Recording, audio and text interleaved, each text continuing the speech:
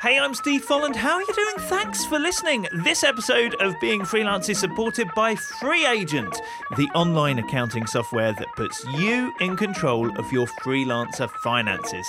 To claim your 1 month free trial, visit freeagent.com/beingfreelance. But right now, let's find out what it's like being freelance for copywriter Kate Toon. And I always judge everything by 3 things, like will I enjoy it, do people want it, and will it make me money? I worked really hard on marketing myself. I put aside big chunks of time, really just to try and build up my name. And at first you feel like you're shouting into the void because no one's listening, but over time it chips away and you start to get a little bit of traction. But I don't think there's any such thing as work-life balance. I think it's a bit of a thing that was sold, that we're meant to be these awesome working beasts, then be great parents. I just think you go through phases where you're a good parent and then you're good at your job, and I think it's very hard to do both at the same time, and we need to give up that guilt. The thing is, opportunities come up, and if you're not stuck to some rigid business plan, you can take them, you can experiment, you can have a go. So there is Kate. I tell you what, if you look at Kate's website, there is such an insane amount of stuff going on. So I'm really looking forward to hearing about how she's reached that point. You know, when you look at something and you go, wow, how are you doing all of that? Yeah, intrigued to chat to Kate. Kate is one of many stories that you will find at beingfreelance.com or wherever you find your podcast. Make sure you have hit subscribe. Remember, whilst Kate is a copywriter, it doesn't matter if you're not. It's not about the job title, it's about the being freelance. I can guarantee that whatever job they do, you'll find something to hear from. So nearly 150 stories at beingfreelance.com. So please do check them all out. We've also got articles and videos. I document my own freelance journey, in quotation marks, like what I get up to each week, which has been quite full of change recently. Go take a look, beingfreelance.com, or of course on YouTube. You can hit subscribe on there, turn on notifications so you don't miss my latest vlogs as well. But if you could do us a favor, other than leaving a review wherever you get your podcast, that's one thing, proper podcasters always talk about. The other thing is just share it. If you really enjoy this, please do share it. Be that in person with someone at a meetup. I know, imagine meeting people in real life. Or, of course, the much more conventional and much more comfortable way of doing it, online. You can share it, be it on Facebook or Twitter or Instagram or however.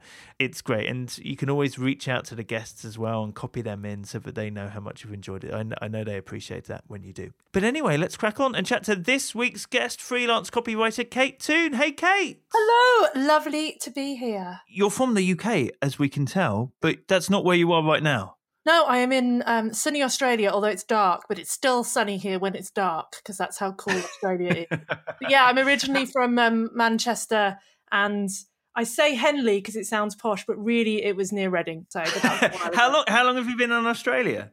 Since I was 24. So about a year? No, about 19 years. Yeah, quite a long time. Crikey. I know. Well, as ever, let's get started hearing how you got started being freelance. God, I asked myself that question. Well, I used to work in advertising. I worked at lots of the big ad agencies, came over here as a backpacker and got a job at Ogilvy in Sydney, which was quite swanky because they thought I was dead impressive because I was British and, obviously we're all very intelligent in England. So I worked there for a little bit as a creative and also a producer, came back to the UK, did a bit there and then came back to Australia again. And I just wasn't enjoying agency life anymore. It's very hard work, but I couldn't see a way of escaping. But then I got pregnant and I had to give up my job. So I built a website and became a freelancer when I was 5 months pregnant and then kind of worked it out from there. So when was that? That was 10 years ago now. If I look at your website now, there's a lot on it. What was on your website when you first started 10 years ago? It was, you know what? It was black and it had flames on it because I was a hot copywriter. That's what I said. I know. Do you like the way I did that? Like it was an image and a word tied together. That's creativity. All those years in advertising paid off. It was, I don't know, I'd done a bit of bits and bobs on the side, like little jobs. So I had a few logos. I did anything when I started. So I did a bit of WordPress development, copywriting. I did graphic design, which is laughable because I'm the worst designer ever. I did anything that would earn me money. And then over time, I kind of honed in on just purely doing copywriting and then SEO copywriting. And I did that solidly for about 5 years. So when you were working, you've just become a mum, you've decided to go freelance. Where were you finding those first clients, even if they were to do anything? I think, that first year, it was definitely friends and family. So, one of the tips I always give freelancers is to really tell people what you're doing, because people don't understand what freelancer means. They don't really understand what copywriter means, if I'm honest. So, I went out to people and said, look, this is what I'm doing. I'm writing, I'm doing this. Do you know anybody who needs anybody for anything? I did a bit of stuff on LinkedIn, back in the day, when LinkedIn wasn't Tinder as it is today. And I was a little bit lucky because I had worked in the agency scene here in Sydney. So I could go back to some of those agency contacts and say, hey, do you need a person to do this? But mostly it was friends of family and, things like that. So a lot of that would have been working with the UK, would it? No, because at that point I'd already been working in Australia for 4 or 5 years, but I did still, occasionally get the odd UK client. But mostly it was at that point I'd been back in Australia. I'd been working freelance in Australia for a couple of years, so I built up a little group of connections and made some friends. And lots of your friends are starting small businesses, or they're having an event, or they just need a flyer or this. And it wasn't big money. I was kind of mopping up crumbs. But when you start, I think beggars can't be choosers. You really have to just take whatever you get, and then you start getting recommendations, and then it kind of moves on from there. So how did it move on from there? Like how did you evolve it? Oh gosh, I worked pretty hard. I know that sounds really obvious and boring, but, I am one of these people who sits at my desk from 9 till whenever, and I don't get up and make a cup of tea, and I don't put washing on. So I worked pretty hard, and I worked really hard on marketing myself, which I know a lot of freelancers kind of don't enjoy, or they get very wrapped up in their client work. But I put aside big chunks of time to make my website better. I got rid of those flames. I wrote a lot of blog posts. I did a lot of guest blogging, did a lot of Facebook advertising, worked on Twitter, LinkedIn, did YouTube videos, really just to try and build up my name so that people would start thinking copywriter, Kate Toon. Thankfully, I have a silly name, and that's helpful. So I did a lot of marketing. And at first, you feel like you're shouting into the void because no one's listening. But over time, it chips away, and you start to get a little bit of traction. So what sort of stuff was that? Like on the blog posts, on the videos? What sort of content was that? Who was it aimed at? Well, I worked very hard on my SEO. As you know, sort of SEO is kind of my superpower. So I, did studies. I really thought about what would my audience be searching for, and they wouldn't be searching for copywriter because most people don't really know what a copywriter is. So, people looking for a writer for a website. So I would, SEO is a bit more complicated these days, but back in the day, you'd write a page about how you were a writer for websites and what kind of websites you write. And I would create a piece of content for that. And then maybe I'd do a whole page about video scripts copywriting, then a whole page about press release copywriting. And slowly then, the Google search was really where I got 80% of my clients. So people who weren't looking for who I was, but what I do, they found me that way. And I went after longer tail keywords. So, copywriter for financial services website. Not many people searching for that every month, but all I need is 2 or 3 of those a month, and I'm going to hit my financial targets, So it was a lot of SEO and a lot of really thinking about what my audience was looking for and then creating content to match that. And did your SEO knowledge come out of the agency world, or did you teach yourself it in order to get found? It was a bit of both. So I had done a little bit of SEO, but, it was in its infancy back then. I mean, we're talking 12, 13 years ago when things were very basic. But when I became a copywriter, the first thing I did was Google copywriter and saw how many of there are out there. And so, I did everything that I now teach on my courses. I looked at the top 10 results, who was there, what were they doing, what content did they have on their sites, what could I do to improve on it. They've got a page about this. Well, I'm going to have a page about this and a page about this. They've got a page about video script copywriting. I'm going to have a page about video script copywriting with a checklist and a video and pictures, So it's called skyscrapering. You kind of see what other people are doing and you build on top of it. But then I also looked at who was linking to these sites. And then if they had a link from Bob's website, I went to Bob and said, can I have a link from your website? So it was it was hard yakka, and I kind of did learn as I went along and experimented and failed, and that's been the foundation for my knowledge. And by the time I was about 3 or 4 years in, I was ranking number 1 to 2 for about 300 or 400 keywords related to copywriting. I mean, I kind of owned Google, and I think I still rank number 1 for copywriter in Australia after Wikipedia, even after all this time. So it paid off. It's a long burn, but it does pay off in the end. Yeah, but I mean, that is a lot of effort. Yeah. And a lot of work, clearly. So how did you, I mean, you said about setting aside chunks of time. Was that like every day, or like, I'm just, that whole thing where, as you say, we get swept up in client work, but you were clearly making time to do that work. Yeah. So when I started off, I only had like 20 hours a week, maybe 10 hours a week or whatever. I've always spent a good 25% of my time on working on marketing my business.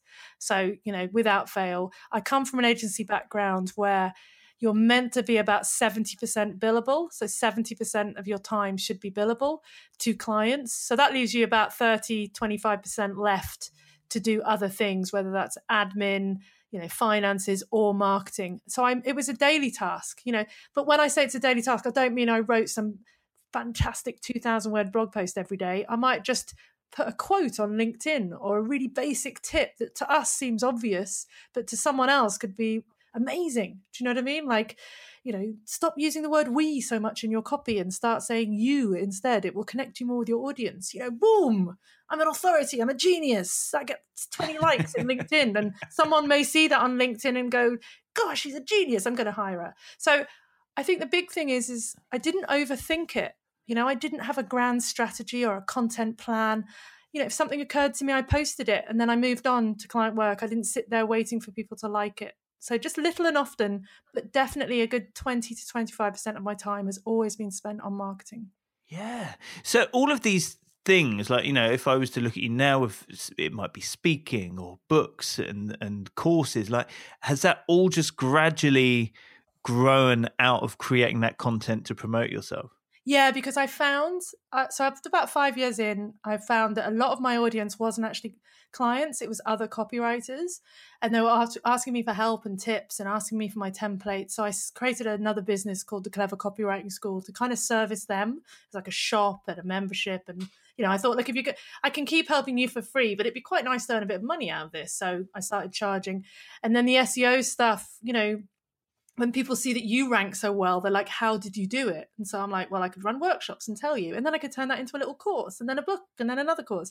So yeah, it's about 5 years ago, I really decided that I wanted to stop exchanging my time for money because there's only so many hours in the day and there's only so much you can charge an hour before you kind of reach a bit of a ceiling. So I tried to create passive income. Ha ha ha, what a laugh.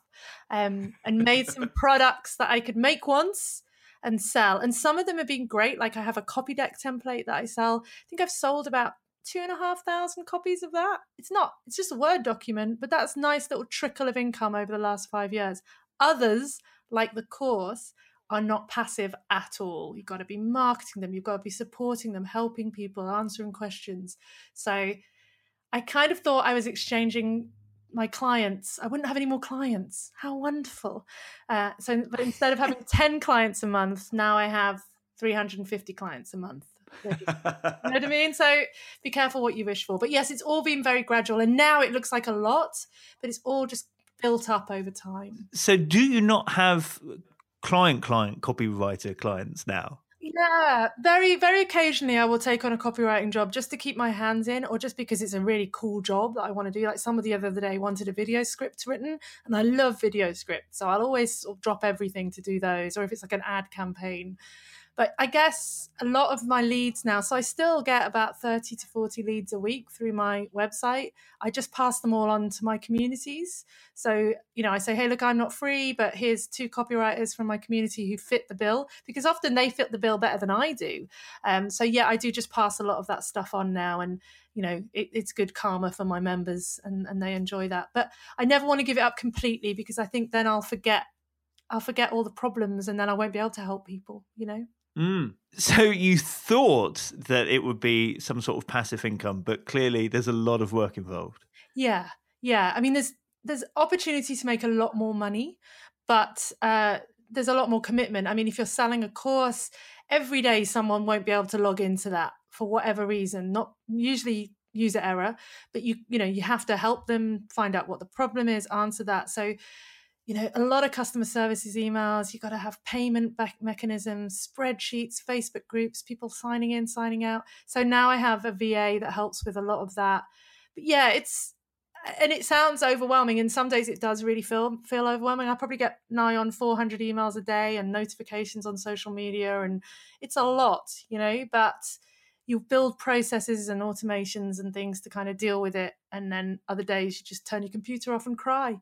But I do actually hark back to the freelance days. Like, it's just an important thing to talk about, I think, because I think a lot of freelancers think, oh God, I've got to have a book and I've got to have this and I've got to have a course. But honestly, it's not really any better. It's just different. And I think will circle back to being a pure copywriter. I'll ultimately kill all my darlings and just be a copywriter again, because I enjoyed it, and it's much more simple and much less pressure than having hundreds and hundreds of people in groups and on courses and things. I sound very negative. But that sound negative. I don't mean to be negative. It's lovely, but it's a lot of work. I think that's important, because it does seem like some sort of dream, doesn't it? Or that it can seem really glossy and easy. And actually, there's a lot of work involved, both in maintaining it and marketing it. At what point did you think to, or feel like you needed to get help in the form of a virtual assistant? I think when I was just crying a lot every day. Were you really? Or no, I mean, I just felt that kind of tight chest feeling when I opened my inbox every morning, and it was just so much. And also a lot of the tasks were very repetitive, and I was like, this really isn't the best use of my time. I'm answering all these people individually when I could just sit down and make a video that would answer it for 100 people. But I need to have a bit of breathing space to do that. So I started small. Like, I got a VA for like a couple of hours a week, and then a couple of hours more. And, the good thing about having an assistant is if they're smart, they'll be like, hey, the way you've been always doing it like this, why do you do it that way? It makes no sense. And you're like, because I never looked at it before. And they'll come up with ideas. And now I have a VA for about 30 hours a week. And an accountant and a bookkeeper and a designer and a developer and an editor and a proofreader.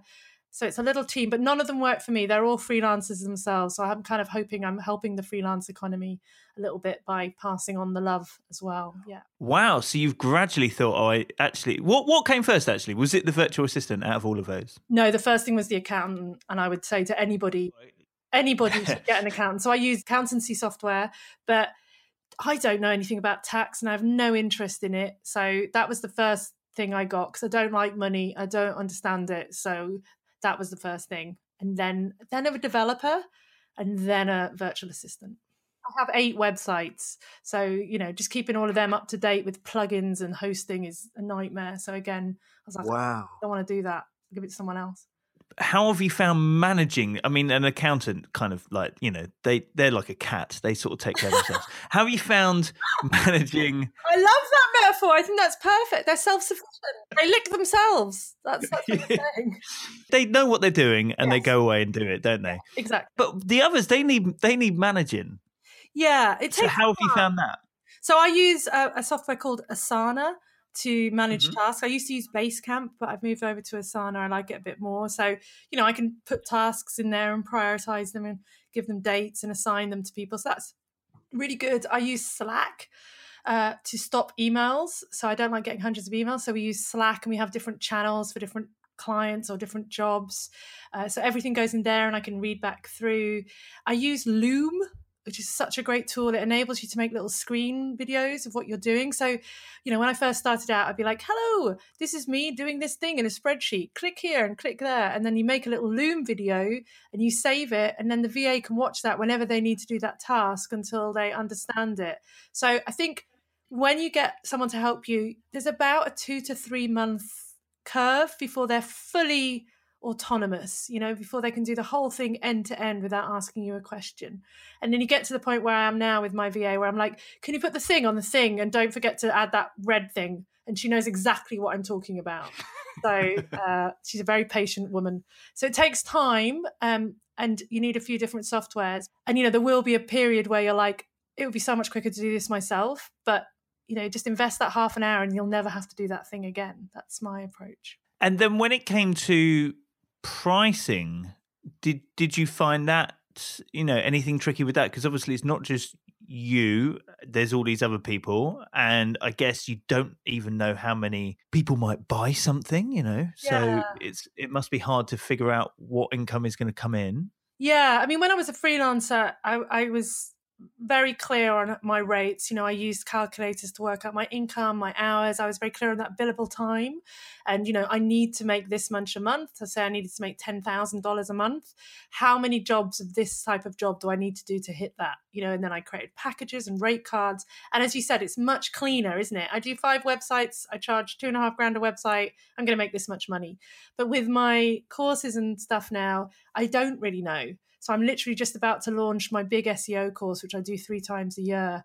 And I don't know if it's going to sell. I don't do any online advertising and I don't have an affiliate program. So really it's all content marketing. All of it is just word of mouth and all the stuff that I do on socials. So I don't know, but I find that quite exciting. It could fail miserably and then I'll have to think of something else to do. But yeah, I don't know. It's always interesting. Did you build up a buffer of money as you went along, as when you were freelancing, that enabled you to have that freedom to invest in yourself? No. So I had a year where I was still freelancing full time and trying to build this stuff on the side hustle. And that was really a miserable time. So, working all week, then taking Saturdays to try and build videos for a course. And it was really, really hard. But what I did was I sold the course, then I made it. So I made sure that I sold 20 spots on it for X amount, and that was enough proof of concept that then I would make it. So I was literally making videos and worksheet the night before they were due to be released, but I didn't want to build the thing and then hope people would come. I wanted to sell the thing and then make it. But yeah, I had a few tough years. It's a lot easier now because everything's built and I'm just tweaking it. But it was hard. There's no denying that I worked some very long hours and was very stressed. And I had no buffer. Now I have a buffer. And I think as a freelancer, it's great to have I was going to say F off money. I'm not sure I'm allowed to say that. The go away money, so that you've got enough money to go, actually, I don't want to work for that client. You can go away and I'm all going to be all right because I've got a 3-month buffer in my bank account that means that I don't have to accept every job that comes in. This whole story started with you becoming a mum. Yeah. So hidden away in amongst all of this as well is the pressures of family life and work-life balance. How have you coped with that? Well, I don't think there's any such thing as work-life balance. I think it's a bit of a thing that was sold, that we're meant to be these awesome working beasts and be great parents. I just think you go through phases where you're a good parent and then you're good at your job. And I think it's very hard to do both at the same time. And we need to give up that guilt. My husband is also self-employed. We made sacrifices. We try and be there for pickups and drop-offs. We occasionally miss the event at school. You just do your best. And I think I've really tried to give up on that guilt and go, I'm a good example to my son of a woman. I mean, whether a man or a woman, but, someone who's making their own money, working for themselves. I'm at home a lot. Yes, I'm not necessarily sat next to him watching him play Fortnite, but I'm here and he's loved and he's provided for. And I think that's all you can do. And at least I'm not commuting 2 hours a day to some horrendous office job and getting home after he's gone to bed. So I kind of give myself a bit of a break on that one. Do you do the same? Yeah. You've got kids. Well, I'm feeling the same about Fortnite. The way I justify that is that when eventually Armageddon comes, he can look after me. He is a fabulous sniper, and I feel like I'm going to be okay. Well, we had a great discussion about silencers yesterday, and I was really delighted that my 10-year-old knows what a silencer is. What a beautiful time we live in. But there you go. Yeah, you're right. It's that whole, you can feel guilty when you're working and guilty when you're not working. Like it can be really hard to shrug that off and just think, oh, do you know what? I'm just doing okay. I'm doing my best. And I think kids are just happy that you're there, and I think, boundaries are important. So these days I do not work at the weekend. Like, it would take no amount of money or rush fees would make me work at a weekend. I don't really do much stuff in the evening, apart from this wonderful podcast, which I'm very grateful to do.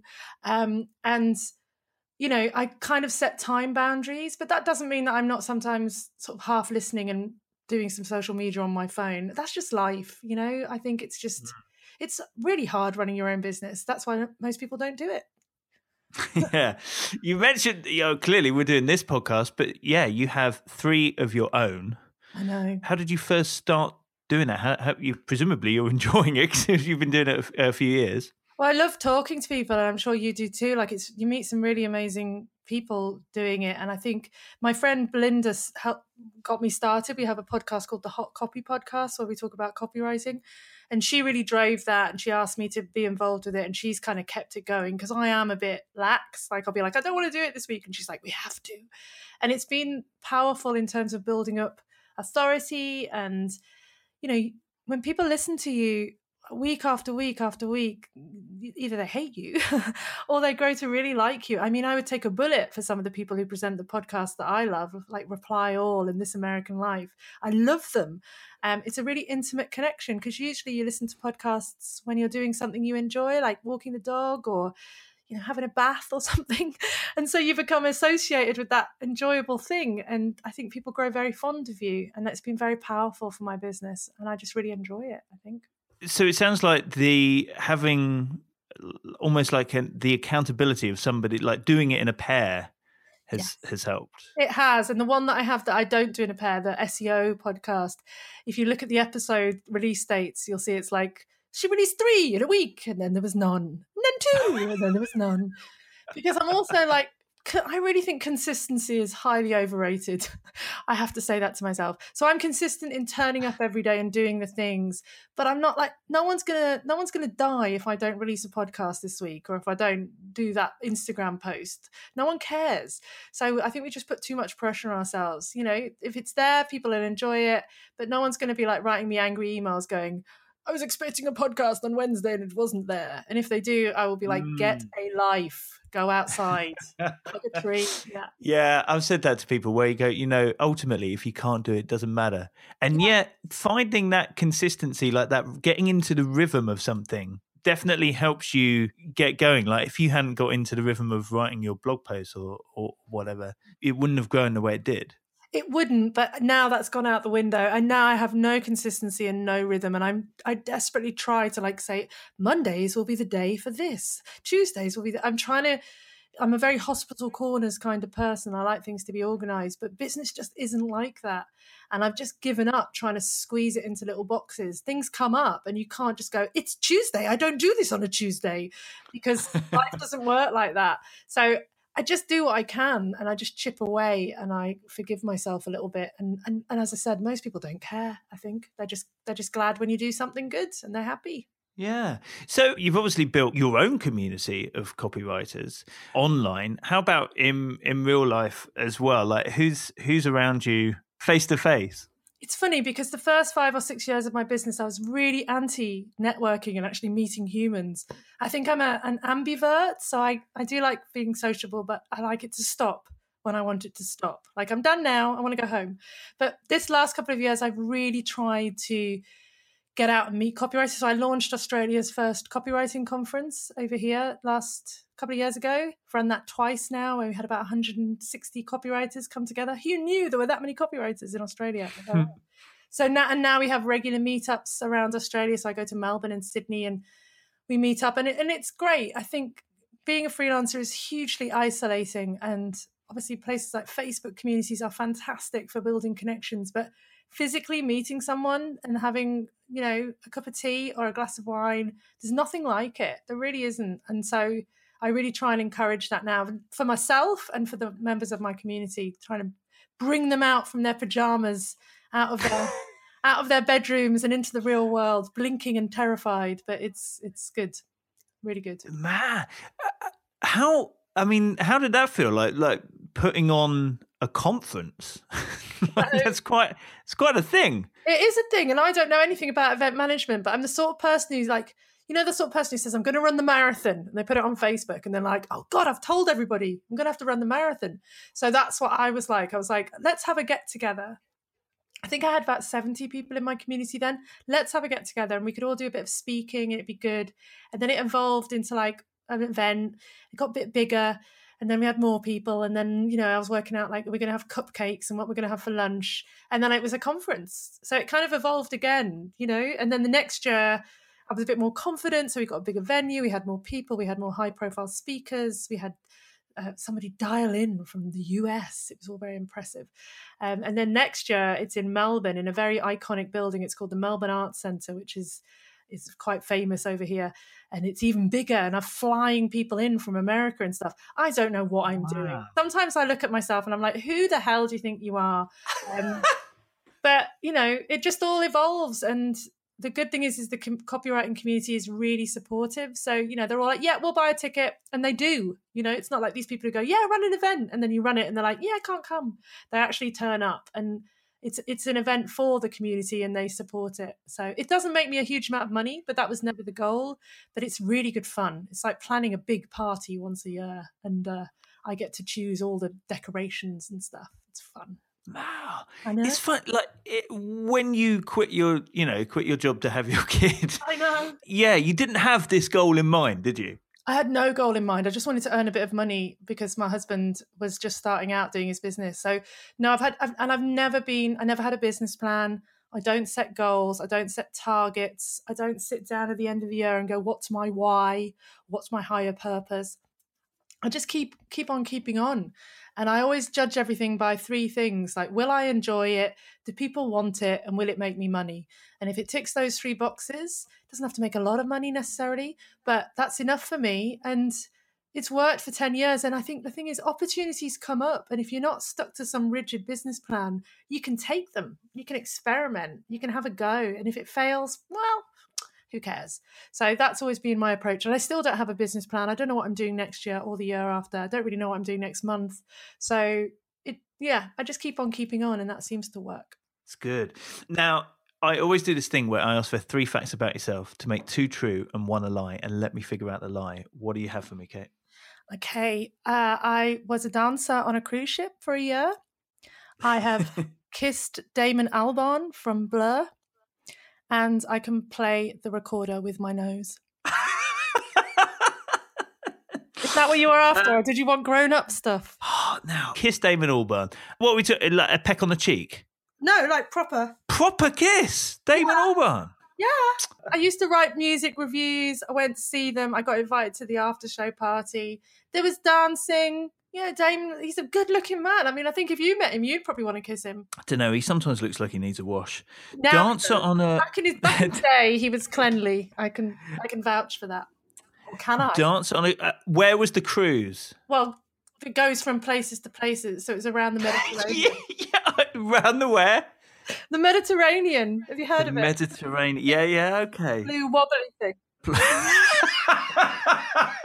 I hope you get a copywriting job for the Mediterranean Tourist Board. Come and take a plunge in the blue wobbly thing. You can play the recorder with your nose. When did you discover that you could do that? I've been able to do it from a very early age, to be honest. And I practice regularly to make sure that I still retain the You've skill. maintained it. Yeah. I mean, I've not checked your LinkedIn profile. Do you have an endorsement for that there, or? No, but I do on my LinkedIn profile have that I'm a hula hooper. And that is a lie. But it just sounded so... Really? Because I said I was a copywriter, SEO expert, and everyone else had 3 things. And back then I didn't have a third thing. So I was like, hula hooper. And so many people have since asked me about it. And I cannot hula hoop at all. But I left it up there because it sounds good. So there you go. I'm already a liar. I've established that. Dancer, Damon Albarn recorder. Okay, I don't think you can play the recorder with your nose. Wrong. It was Damon and the recorder. I've never been a dancer on a cruise ship. No! Fail! If you could tell your younger self one thing about being freelance, what would that be? That it will all be okay. That the feast and famine is part of it. And that if you try to think that there will never be feast and famine, it's always going to be feast and famine. It's going to be highs and lows. And that's the joy of it. But it's so worth it. I wish I'd done it a bit earlier. I think I wouldn't have been as good a freelancer because I'd have been too immature. But I'm so glad I went freelance. I wouldn't go back to a real-time job. A real proper job, if you paid me a fortune. I just love the freedom and the creativity. So I think it will all be okay. You will be ups and downs. It's a roller coaster, but at least you get to choose your own seat. There you go.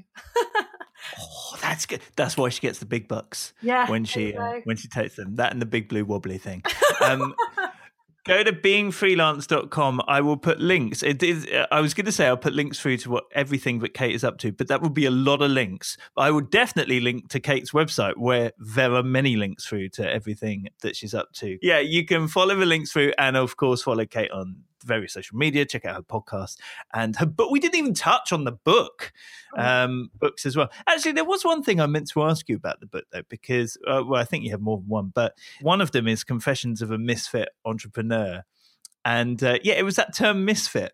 Yeah, I think because if you could see me now, I'm quite scruffy and I'm not very glamorous and I don't lie on Porsches counting money and pouring champagne over myself, which is what entrepreneurs are supposed to do. Or they're supposed to do TED Talks with a Madonna microphone gesticulating a lot. I don't do that. So yes, I guess I am an entrepreneur in that I take risks. I have lots of different businesses and I make an all right amount of money, but I'm a bit messy and scruffy and I don't have a plan. So that's what the book's about, really. About how you don't have to pay $10,000 to do some course that teaches you how to make 7 figures, and you don't have to have a smart casual suit and a lapel mic. You can just be in your pants, in your hut, in your back garden and still do okay. What a wonderful image to leave everyone on.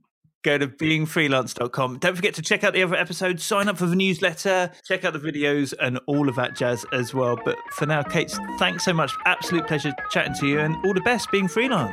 Yeah, thank you so much.